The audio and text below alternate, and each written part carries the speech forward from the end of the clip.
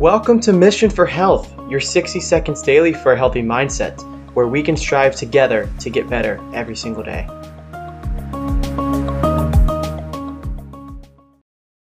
Yesterday, you heard me call inflammation the silent killer.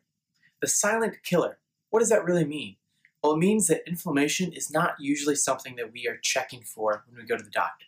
Doctors aren't usually checking to see, does your body have an unusual amount of inflammation in it?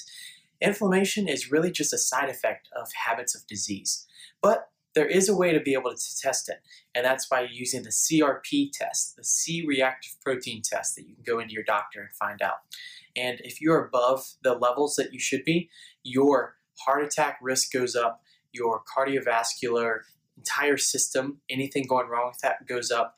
Alzheimer's you have a higher ability to get Alzheimer's. Pretty much anything that can go wrong with your body can happen through having too much inflammation in your body.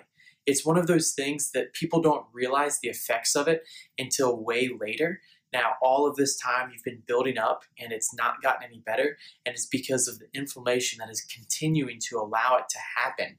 And you are fueling it and allowing it to happen by your daily habits and by what is happening all around your environment. But there is hope for you. It isn't just something you're born with. It isn't something that just, have a higher ability to have inflammation in your body. There are ways to be able to combat that.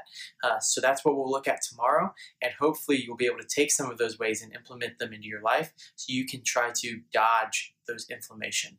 If you want extra help beyond what we can do here at Mission for Health, then I encourage you to reach out. Schedule a free Health Explorer where we'll look at your current goals and help you realize your full potential of health and well-being, and we'll be able to hear all of those and help you to that. So have a great day and see you tomorrow.